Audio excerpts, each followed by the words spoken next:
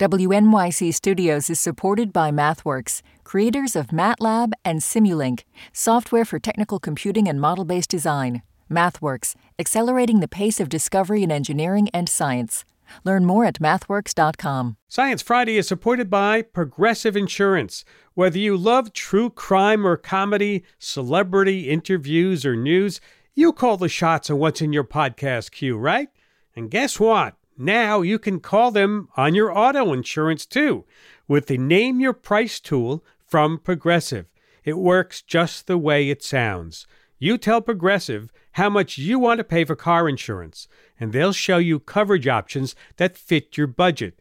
Get your quote today at Progressive.com to join the over 28 million drivers who trust Progressive. Progressive Casualty Insurance Company and Affiliates. Price and coverage match limited by state law. Listener supported. WNYC Studios. This is Science Friday. I'm Ira Plato. Coming up later this hour, a conversation with the outgoing director of the National Institutes of Health, Dr. Francis Collins, and the story of how Filipino-American nurses became a crucial part of the U.S. healthcare system. But first, COVID boosters are now approved for millions more people with your choice of which one to get. Yesterday, a CDC advisory panel recommended booster doses for those who've received the Moderna and Johnson & Johnson vaccines, and those recommendations were approved last night by Director Rochelle Walensky. That means both Moderna and Pfizer recipients who are 65 and older and those with certain medical conditions can get booster shots starting today. And for those who got the J&J vaccine, a booster shot is now recommended for all recipients of that vaccine at least 2 months after the first shots. As for mix and match vaccine boosters, the CDC now says eligible individuals may choose which vaccine they receive as a booster dose. There's some evidence that both Moderna and Pfizer's vaccines provide a better boost than the J&J shot. We'll keep following this story as it unfolds. In other big science news this week, for the first time, doctors attached a pig kidney to a human patient for 54 hours, and it worked, functioning like a human kidney. The donor pig had been genetically modified, and the human subject was brain dead and maintained on a ventilator. It's a step that could open up new possibilities for those who need transplants. The single biggest problem that we have right now in transplantation is that we just don't have enough organs available. About half of the people who are waiting die before they get a transplant. Dr. Robert Montgomery was the lead surgeon on the team at NYU's Langone Transplant Institute. It tells us that a pig kidney can function normally in a human for several days. It tells us that a pig kidney can be transplanted into human without an immediate rejection. That audio, courtesy of NYU. Montgomery says they want to gather more input from medical ethicists and the legal community, but he hopes to move to living human trials within a year or two. And now on to more news about climate change.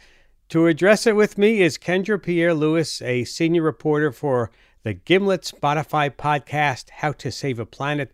Welcome back, Kendra. Thanks so much for having me, Ira. Nice to have you. Let's start with President Biden's big plans for climate change action in the U.S. The infrastructure bill, the Build Back Better plan's clean energy program, have been moving through Congress this summer and fall. And as they say, where are they now? So the word on the street, or I guess the word in the halls of D.C. is basically that they don't have enough votes because Manchin refuses to sign it. He's opposed to it. Ostensibly, he's opposed to it because the state, West Virginia, is a heavily coal-producing state. But the reality is that he also has financial interests in coal. And so people are thinking that it's more tied to his financial conflict of interest than it is to the best interest of his state, which is not immune to climate change. You know, the state has, because of climate change, seen both more intense drought, like a severe drought in 2015 that affected every single county in the state, and increased rainfall. You know, there was a 1,000-year flood in 2016, and there's more routine flooding. And with that flooding, because West Virginia is a mountain state, there have been landslides, you know? Yeah. Well, is meaningful reduction of U.S. greenhouse gas emissions possible without the measures in these bills? So there's one analysis by the Rhodium Group which says that we can do it through a variety of measures, but that report is incredibly optimistic, saying that we're going to depend heavily on carbon capture technologies on a scale that we've never seen before. So absent that one report, broadly speaking, it's not possible if we want to be in line with the Paris Climate Agreement. It's not possible if we want to stave off the worst effects of climate change. We're hitting all of the timetables. It's a physics and a time problem, and we're not acting quickly enough. And every day of delay makes it harder. Every day of delay, A, releases more emissions, and B, makes it harder to reach the targets that we need to have in order to avoid the most catastrophic effects of climate change. I want to go back to West Virginia for a second because, as you mentioned, Joe Manchin's vote is so crucial in passing this legislation. But as you alluded to, his constituents in West Virginia are themselves at risk from climate change. I mean, it's sort of ironic here, is it not? Yeah, and there have been actually a lot of protests by his constituents. There was a boat protest. There have been several trying to get him to sign on. His constituents are aware both of the harms that they're facing from climate change and the benefits that this package has in creating clean energy jobs in their community. Yeah. Is there any potential benefit to the coal industry if we No. don't push? No. Coal, sorry, that was like such a fast no. Coal in general is on the decline. It's more concerned about the natural gas industry, which is really heavily trying to prop up itself in that region. But practically speaking, there's no long-term benefit to coal. It's on the decline. It's just making it limp out more slowly so that it can do the maximum amount of damage on its way out. Mm-hmm. And all of this on the brink of a major international conference on meeting the Paris Agreement goal of 1.5 degrees Celsius of warming.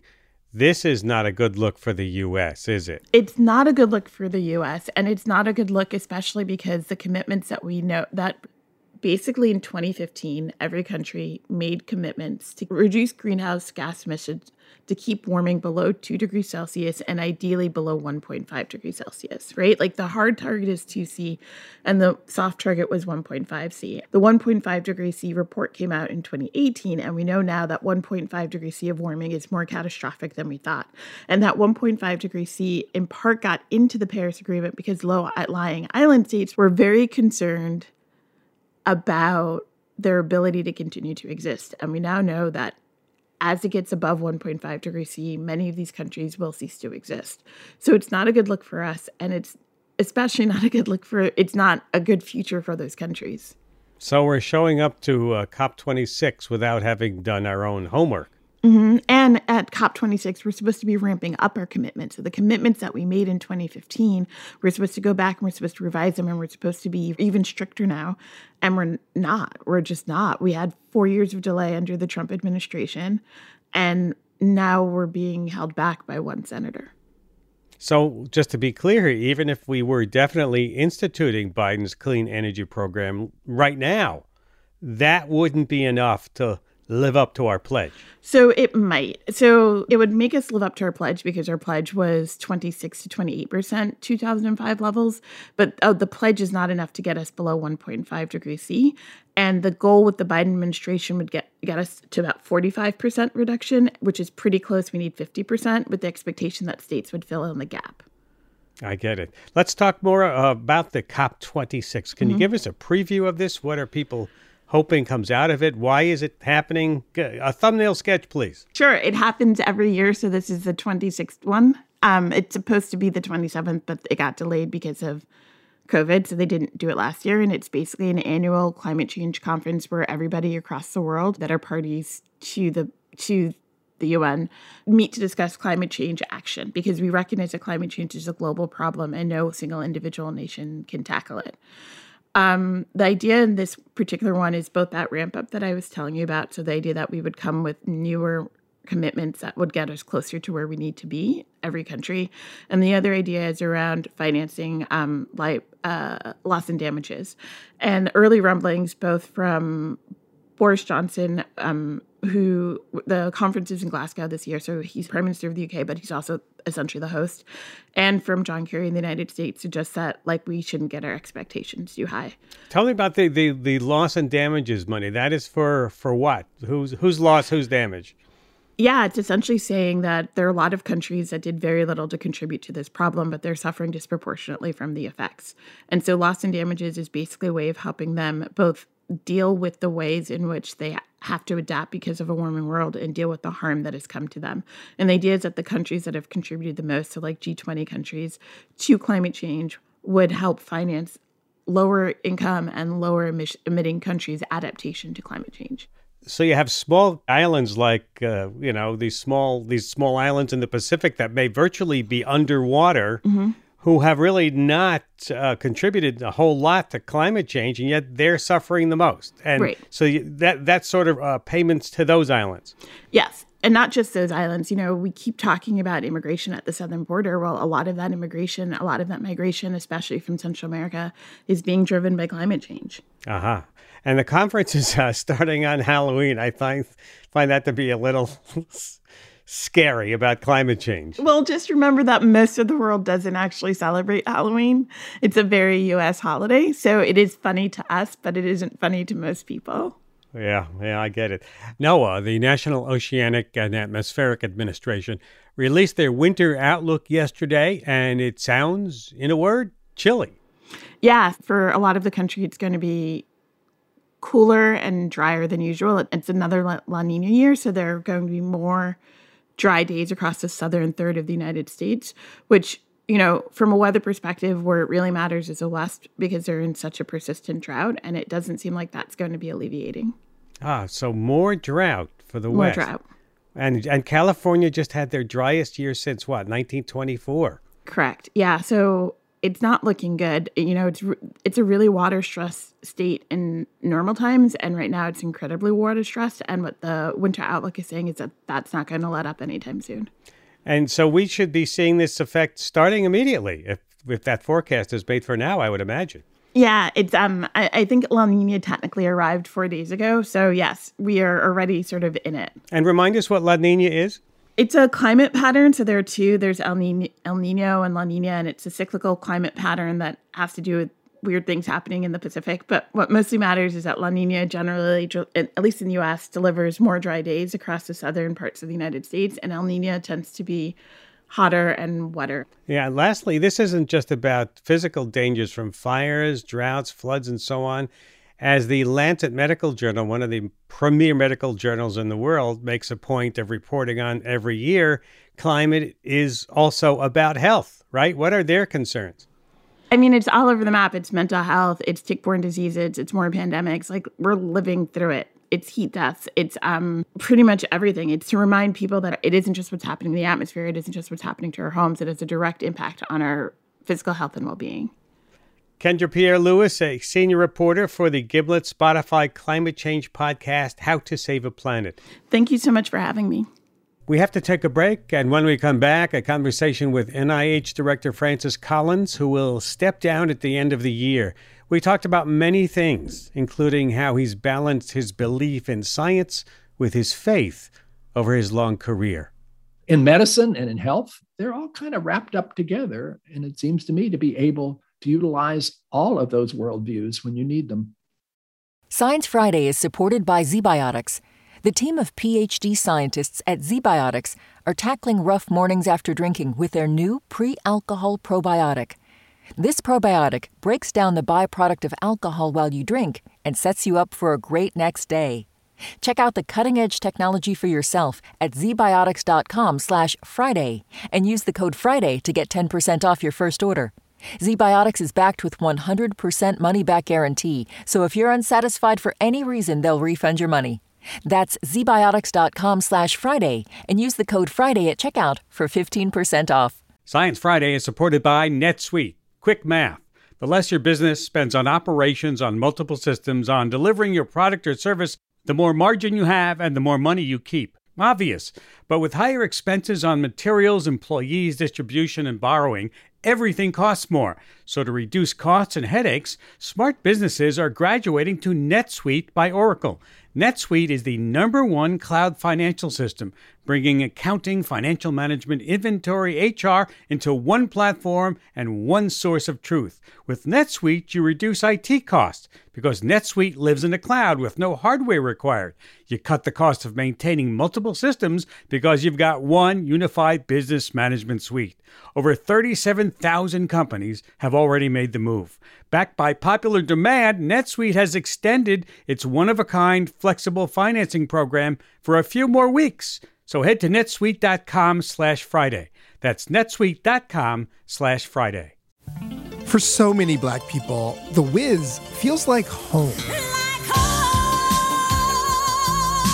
The new stage revival has Broadway buzzing. And as it gears up for a national tour, we'll consider the impact this story continues to have 50 years down the yellow brick road. I'm Kai Wright. Join me on the next Notes from America as we pay tribute to The Wiz. Listen wherever you get your podcasts. This is Science Friday. I'm Ira Flato. Dr. Francis Collins, director of the National Institutes of Health, will be stepping down from his post at the end of the year. Dr. Collins is the longest-serving NIH director, serving 3 presidents over 12 years. Before his role at the NIH, Dr. Collins was an acclaimed geneticist. He helped discover the gene that causes cystic fibrosis.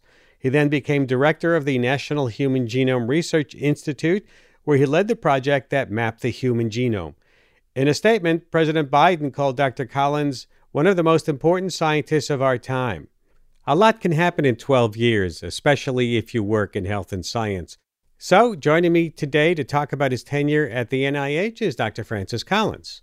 Welcome back to Science Friday. Hey, Ira, it's great to be with you. So what are your first thoughts on leaving the job? What do you say to yourself about where do I go now, considering what I've done during my career? Well, it's been an incredible privilege to have the chance to lead NIH, the largest supporter of biomedical research in the world, over this 12-plus year period, serving 3 presidents, going through a wide variety of scientific experiences, and of course, over the last 22 months, being focused intensively on dealing with COVID-19, which has been all-consuming and exhausting, and where I think science has really risen to the challenge in remarkable ways, even though we still have faced some issues about whether the public is ready to embrace all of the things that science has produced. And that's been a bit frustrating. But I've just been so fortunate to work in this area with incredible people, because the NIH director really has the chance to look across the entire landscape of biomedical research, and which meant my horizons had to get really expanded. And as a scientist, that's something you really like to do, learning about new things every day. That is absolutely part of the job, and it's a wonderful part of the job. And any specific reason for you stepping down besides, well, it's time to retire? Well, you could argue what the shelf life of an NIH director should be, and I may have exceeded mine. No previous NIH director appointed by a president has stayed on for more than one president. And here I am on the 3rd of those. And 12 years is a long time. It's really good for a scientific organization to have new vision, new leadership now and then. And this just seems like the time. And frankly, Ira, if I'm going not to stick it out for another 3 years, I need to give the president a chance to find the next director, nominate that person, and get confirmation through the Senate before the term gets too late, because it gets harder as you go along. So it seemed like the right time. I hear you. Now, being in the job for 12 years, longer than anyone else has it, what do you think? What do you recommend if the president asks you, or if someone like me asks you, what qualities does the director of the NIH need to have? Well, first of all, this person needs to be a scientist of the highest order, who really has themselves contributed to science, who has the respect of the scientific community. They're going to trust this person is really going to be able to understand what they're doing and why. So gravitas in a scientific sense.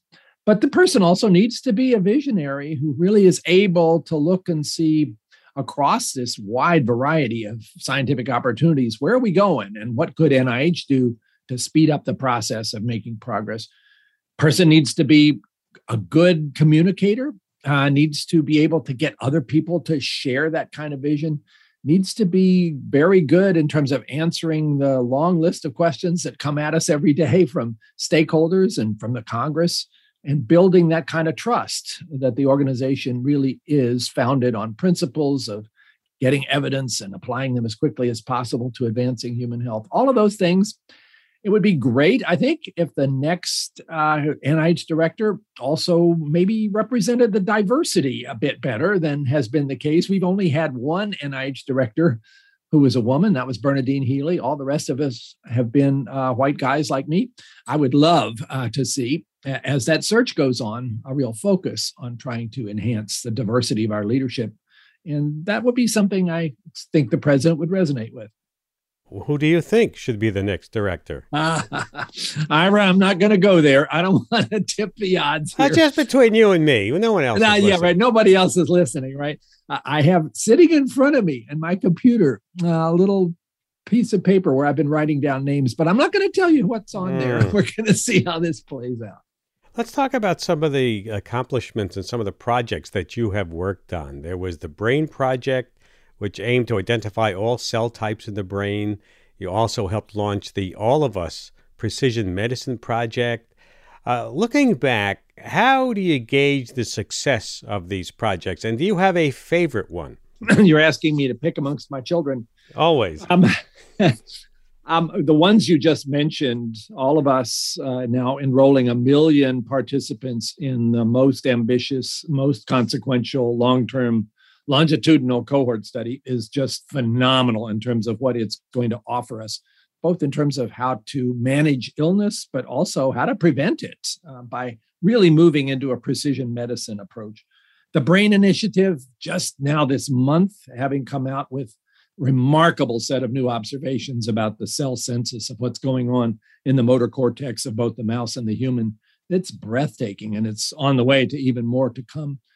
And I guess I have to mention what we've done with COVID over the last couple of years, not something I planned, but once given the challenge, the ability to develop vaccines in 11 months, to run through more than 20 therapeutic agents with rigorous clinical trials, and to develop tests, which are now making it possible for you to go to the drugstore and buy a home testing kit for COVID-19. Those are all things I'm really proud of. Involved a lot of collaborations with academia, with industry, but moved science forward in remarkable ways. Yeah, because, I don't think people really know what NIH does, right? They know that you're there and in this magnificent glass tower in Bethesda. You get your own parking space out front. Do people understand, like, for example, that you helped develop the Moderna vaccine for COVID? I mean, how do these things happen? Well, there's a good question, Ira, and people think they just sort of happen overnight. And a really important message about everything that we do is how it has to build upon decades of investment in basic science. And that's another thing I really am proud of, is that we've been able to keep our basic science enterprise flourishing over the course of the last 6 years now with help from the Congress. The budget for NIH has gone up by 43%. And half of that goes to basic science, where investigators come to us with their new and great ideas, and we put them through the most rigorous peer review system in the world and fund the ones that are most promising. And things were pretty tough 6 or 7 years ago. The success rate for getting your grant funded was down around 12, 13%. Now we're up above 20, which is still not as high as it should be, but it's a lot better. And the basic science is flourishing. So yeah, coming back to mRNA vaccines and Moderna, that didn't just happen because somebody had an idea on January 10th, 2020, when the sequence of the virus was released. That had already been worked on by people like Barney Graham and Kizzmekia Corbett at the Vaccine Research Center, because we were worried about coronaviruses after SARS and MERS, and trying to figure out, is there a way that you could make a vaccine much more quickly than the traditional approaches? And mRNA was under intense study, and work had been done over more than 10 years. People like Katalin Karikó and Drew Weissman at the University of Pennsylvania, who I think eventually will win the Nobel Prize for their work on this, had set the whole foundation in place so that when the moment arrived, where that sequence was there and you could see this is going to be a big threat to the world. That vaccine was designed in the Vaccine Research Center, working with Moderna, in about 24 hours. And 63 days later, the first individual volunteer was getting injected with that vaccine as part of a phase 1 trial, which is about 10 times faster than has ever happened before. One thing I've always found interesting about you, Dr. Collins, is that you're a very religious man, but also a man of science. Was it ever difficult for you to balance your religion with your career in science? You know, it never has been. I think people are still a little surprised that this isn't an issue, that you don't run into areas of conflict. I just haven't. I was not raised as a person of faith. I became a believer in my late 20s as part of my experience being a medical student and a resident. And I have found it's enormously satisfying to have the ability to incorporate faith perspectives and science perspectives in a typical day. You have to be careful, of course, about which kind of question you're addressing. If it's a question about how nature works, well, science is going to be the way you get those answers, and you better be really rigorous about that and not fool yourself. But if it's a larger question about why am I here, and what exactly is the nature of morality, and what is the foundation for making ethical decisions, and what happens after you die, and why is there something instead of nothing, and why does beauty matter? I mean, all those questions, to me, I want to be able to address those too, and science falls short in being able to give answers there. Faith is where I go when I'm looking for that kind of question. And in medicine and in health, they're all kind of wrapped up together, and it seems to me to be able to utilize all of those worldviews when you need them. I want to talk about someone who works for you. You're his boss, Dr. Anthony Fauci. Yes. I think people see Francis Collins and they say, oh, it's Dr. Fauci's boss. That's who he is, right?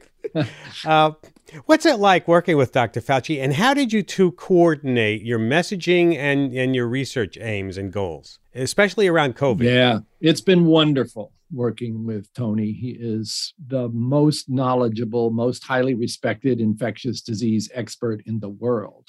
And he is in exactly the place where we need him at this moment of global crisis from this pandemic, steering his own institute, one of the 27 institutes at NIH, in a way that has made it possible for all of these advances to happen. And he stays deeply and closely engaged with all the details of that research, with remarkable staff in his institute that he's recruited and trained. So it's actually one of those things that I didn't see coming because I didn't know the pandemic was coming. I've worked with Tony in other areas now for 30 years, but boy, over the last 22 months, we have been joined at the hip. I talk to him probably a couple times a day and almost every evening, sort of checking in about where we are, trying to decide about strategy. And of course, a lot of that right now is also about the communication issues. It is really, I think, very sad and unforgivable to see the ways in which some people have decided to attack Tony because they don't like what he's saying. They don't like hearing the truth about what's happening with the pandemic. And he even has to have 24/7 security because some of this has gotten so nasty. That's not a pretty picture. That's a bad commentary on our society, that you could take a public servant of this remarkable sort who's simply there to tell you the truth and turn him somehow into an enemy that you have to attack. That's one of the sad and shameful aspects of what's happened with COVID-19. But Tony is a person of great integrity. He simply lets all that roll off and keeps doing what he has to do, leading the science and trying to educate everybody around him about what it says. Let's conclude the last few minutes we have talking about your future. Do you are you going fishing or something, or are you going to still be around doing work?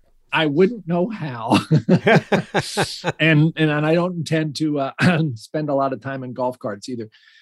No, I'm not sure, Ira. What's the next chapter? What am I supposed to do when I grow up?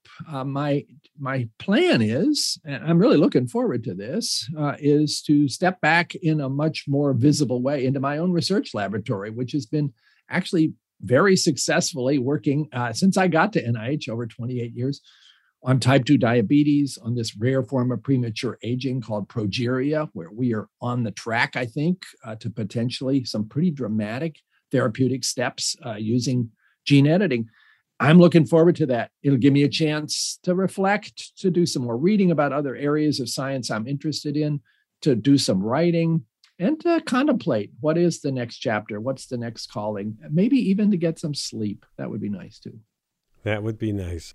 This is Science Friday from WNYC Studios. Talking with Dr. Francis Collins, outgoing director of the National Institutes of Health in Bethesda, Maryland. Are you satisfied with the progress that genetics has come along during your tenure? Yeah, I think I am. There is always this tendency when there's a breakthrough in basic science, and I think you could call the Genome Project that kind of breakthrough, to overestimate the immediate consequences and then underestimate the long-term consequences. That's called the first law of technology, by the way. I think that's been true here. There were some bold statements probably made, hopefully not by me, that genomics was going to transform the practice of medicine overnight. Well, that didn't happen overnight, but boy, it's happening now. I mean, look at the way in which cancer has been completely revised as far as our understanding and our management by the ability to find out in every individual tumor what's driving that malignancy. And also you can see how genome sequencing in the newborn nursery has become quite transformative, providing answers and mysteries that otherwise didn't get answered, sometimes for months or years. So I think and certainly you would have to say, if you walk into any research laboratory that's working in human biology, everybody is using genomics in almost everything they're doing. It's transformed the way in which we approach scientific questions. So I'm pretty gratified. That's terrific. Do you have a message for other researchers that you'd like to leave with them following all of the years of experience that you have doing research? So 2 messages. First of all, we must continue to deeply value basic science. There's maybe a little too much emphasis now about targeted research that's going to focus on a specific disease, and we need that.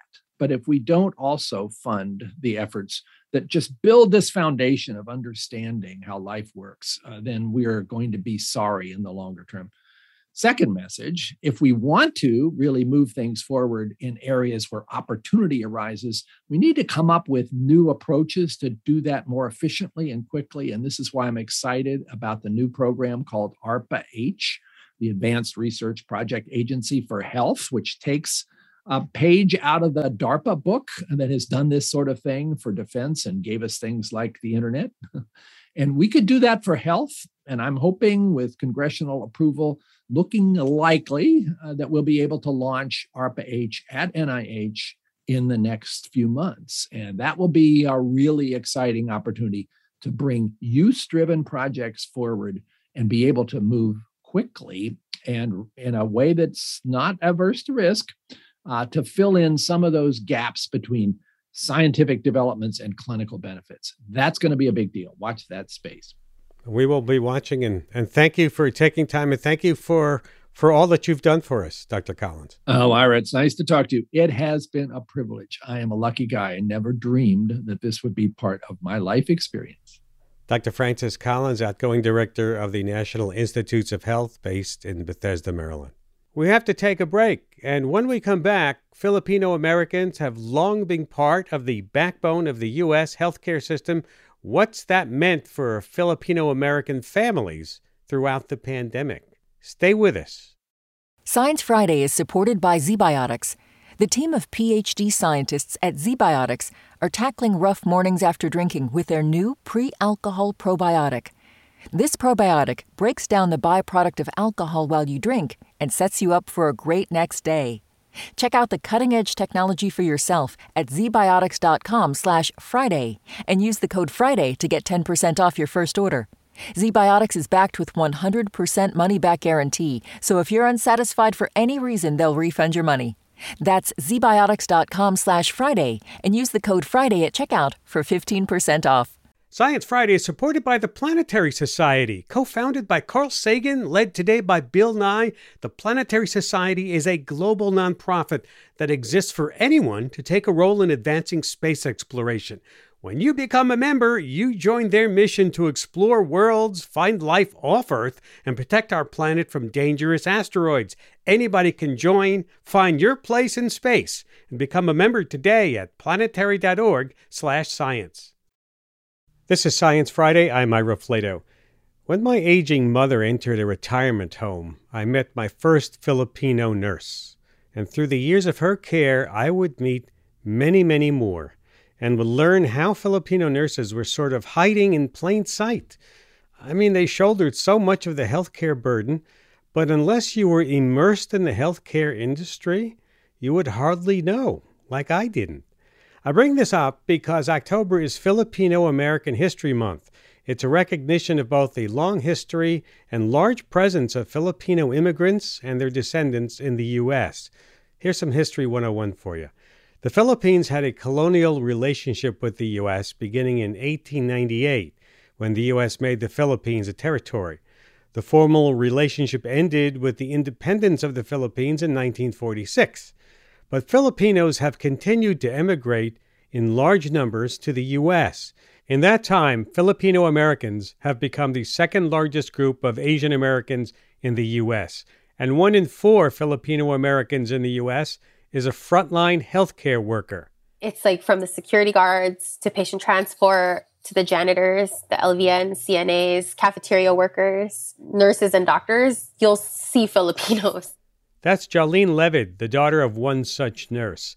WNYC's podcast, The Experiment, talked to her and her mother, Nora, in February in a story about a group of nurses who emigrated from the Philippines 40 years ago. But it's also the story of another statistic. Of the registered nurses who died in the first 9 months of the pandemic, nearly a third were of Filipino descent. We knew it's going to get worse.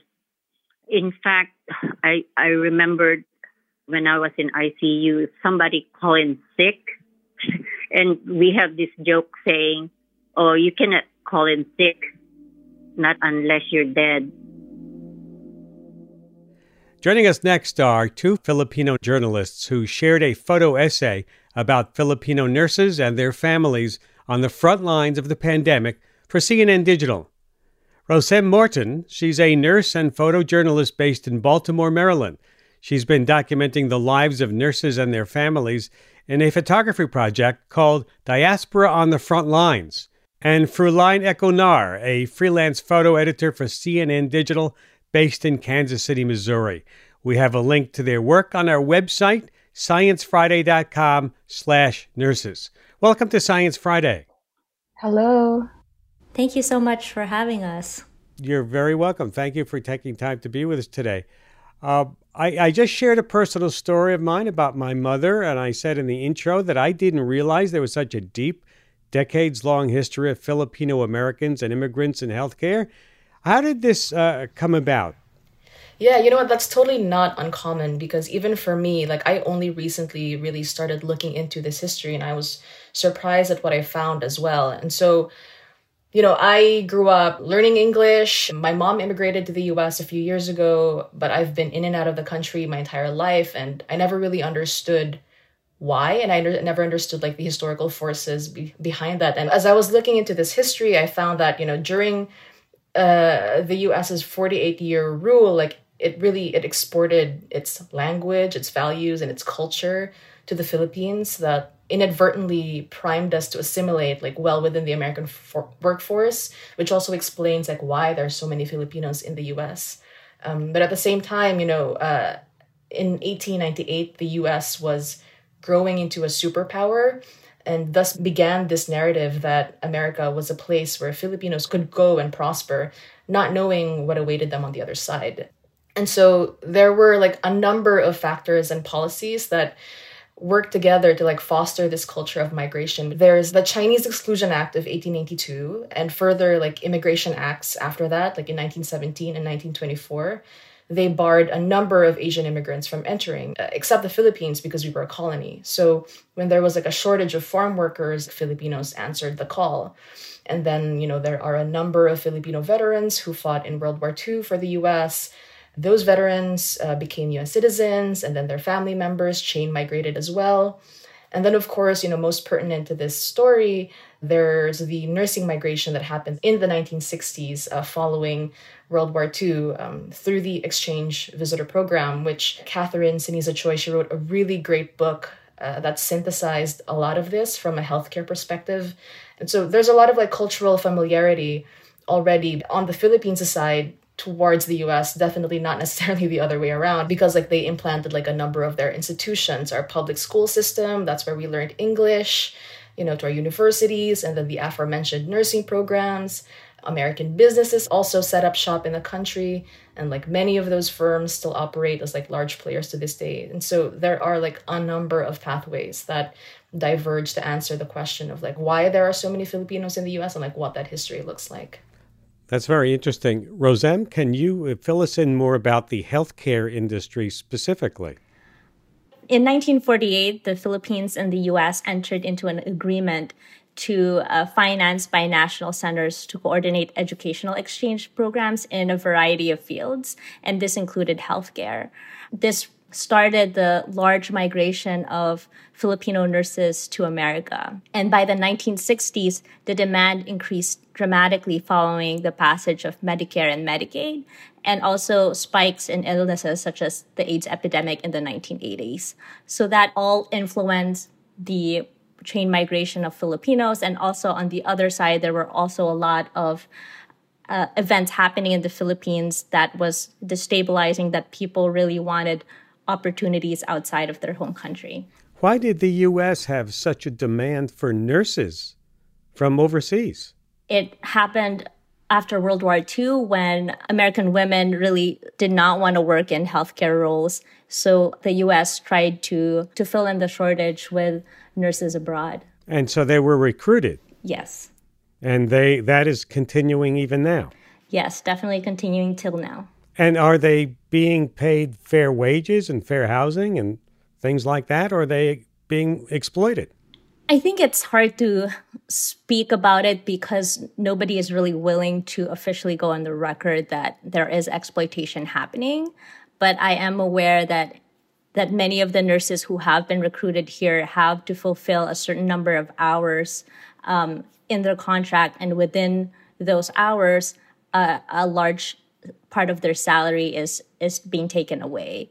And sometimes being seen as a foreign worker or someone through an agency as a nurse, there are a lot of assumptions with that. And sometimes you're also given much more difficult work, much more difficult shifts, and things like that. Rosem, you tell a story of Jennifer Bulaong. At the beginning of the pandemic, she was in a hospital in Missouri trying to fulfill the requirements of a contract she had, like you say, while waiting to join her family in Maryland. How often are families separated like this? Too often to count, unfortunately, yeah. For example, the Bulaong family, the mother of their family, Leanne Bulaong, she has worked abroad for about 12 years now. And on and off those 12 years, she has been with parts of her family and not her complete family. So this year, when Jennifer finished her contract, is really the first time they've all really been together in one area for roughly 12 years. And like we've mentioned earlier, this is a very common experience for Filipino healthcare worker families and just generally Filipino immigrants. And I can speak for myself as well. My mother had migrated here about 3 years ahead of me. And she is a special education teacher, and she was also recruited from the Philippines. What has the pandemic then meant for families like the Bulaongs? I think the pandemic really separated a lot of families. So, for example, for the Bulaongs, Jennifer was supposed to visit her family for the holidays, but her mother, Leanne, her father, Jim, and her other sister, Jill, they all got sick with COVID-19. So they were really apart for the holidays. And for other nursing families who have families in the Philippines, family members in the Philippines who are sick and dying, it's something that they couldn't visit their family members' home. And now there is roughly a 10-day quarantine for Americans or people from America to visit the Philippines. So it's been a huge deterrent for Filipinos to visit their families. So many many families have been separated for over a year and a half now. And the Bulongs have more than one nurse in the family, I understand. This is also common for Filipino American healthcare workers. They're not the only ones in the household, right? Yes, definitely. Leanne Bulong is a nurse. Jennifer Bulong is a nurse. Leanne's husband, Jim, is in nursing school. And Leanne's other daughter, Jill, is also in nursing school. And that's also something that we really touch upon in this photo essay, is that there are usually many nurses in the family or many healthcare workers in a family. And it also increases the risk for this community to really be exposed to the virus. You know, we really can't show photos on the radio. We would love to show photos.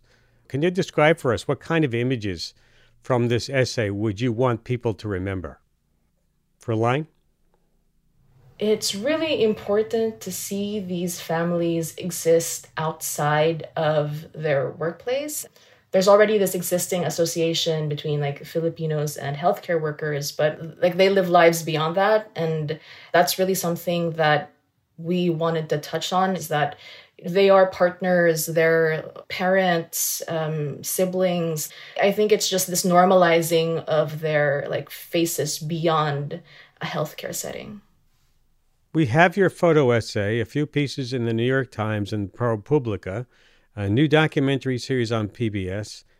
All that being said, it's interesting to me that during this pandemic, where we've talked so much about healthcare workers, nurses and doctors, and staffing crises and physical danger, yet so little has been said about the Filipino American community, specifically until, the last few months.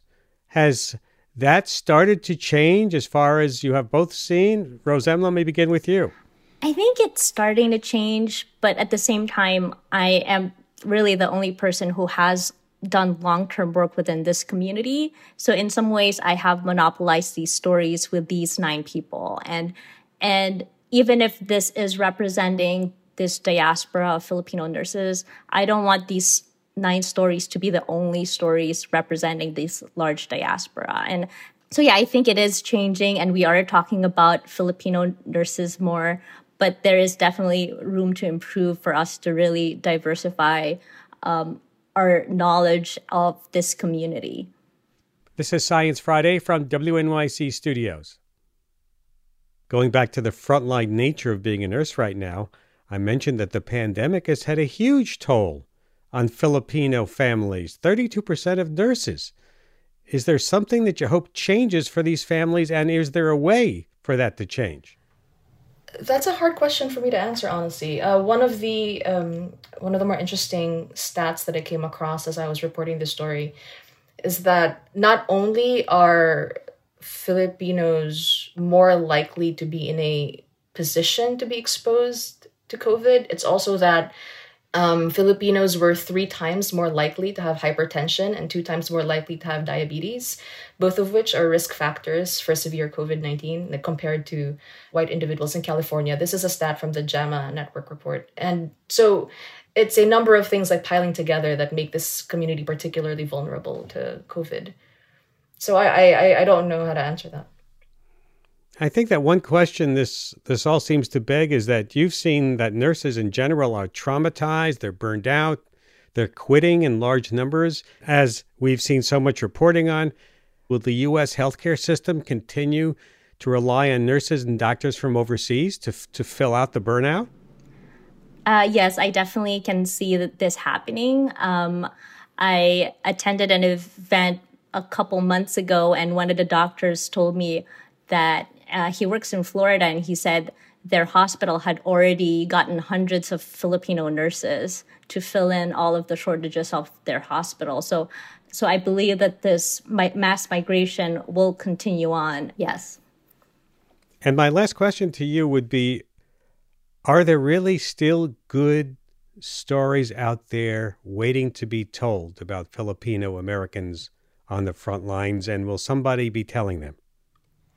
I hope so, the same way that like Filipinos are not a monolith, there are many other kinds of experiences that, as storytellers, you come from a certain place. And we hope that somebody else with a different background will be able to see another like angle of the story. And ultimately, what I really enjoyed about like working on this story and potentially other stories about like the Filipino experience in the US is just putting these things on record and sort of making the case that we were like foundational to the creation of this country, whatever it looks like right now. And it's not just like, it's not a purely transactional thing. There's also a lot of like, I think that Filipinos can take a lot of ownership over what they see of America right now. That's a good place to end and a good thought to end on. I want to thank both of you for taking time to be with us today. Roseanne Morton, a nurse and photojournalist based in Baltimore, Maryland. She's been documenting the lives of nurses and their families.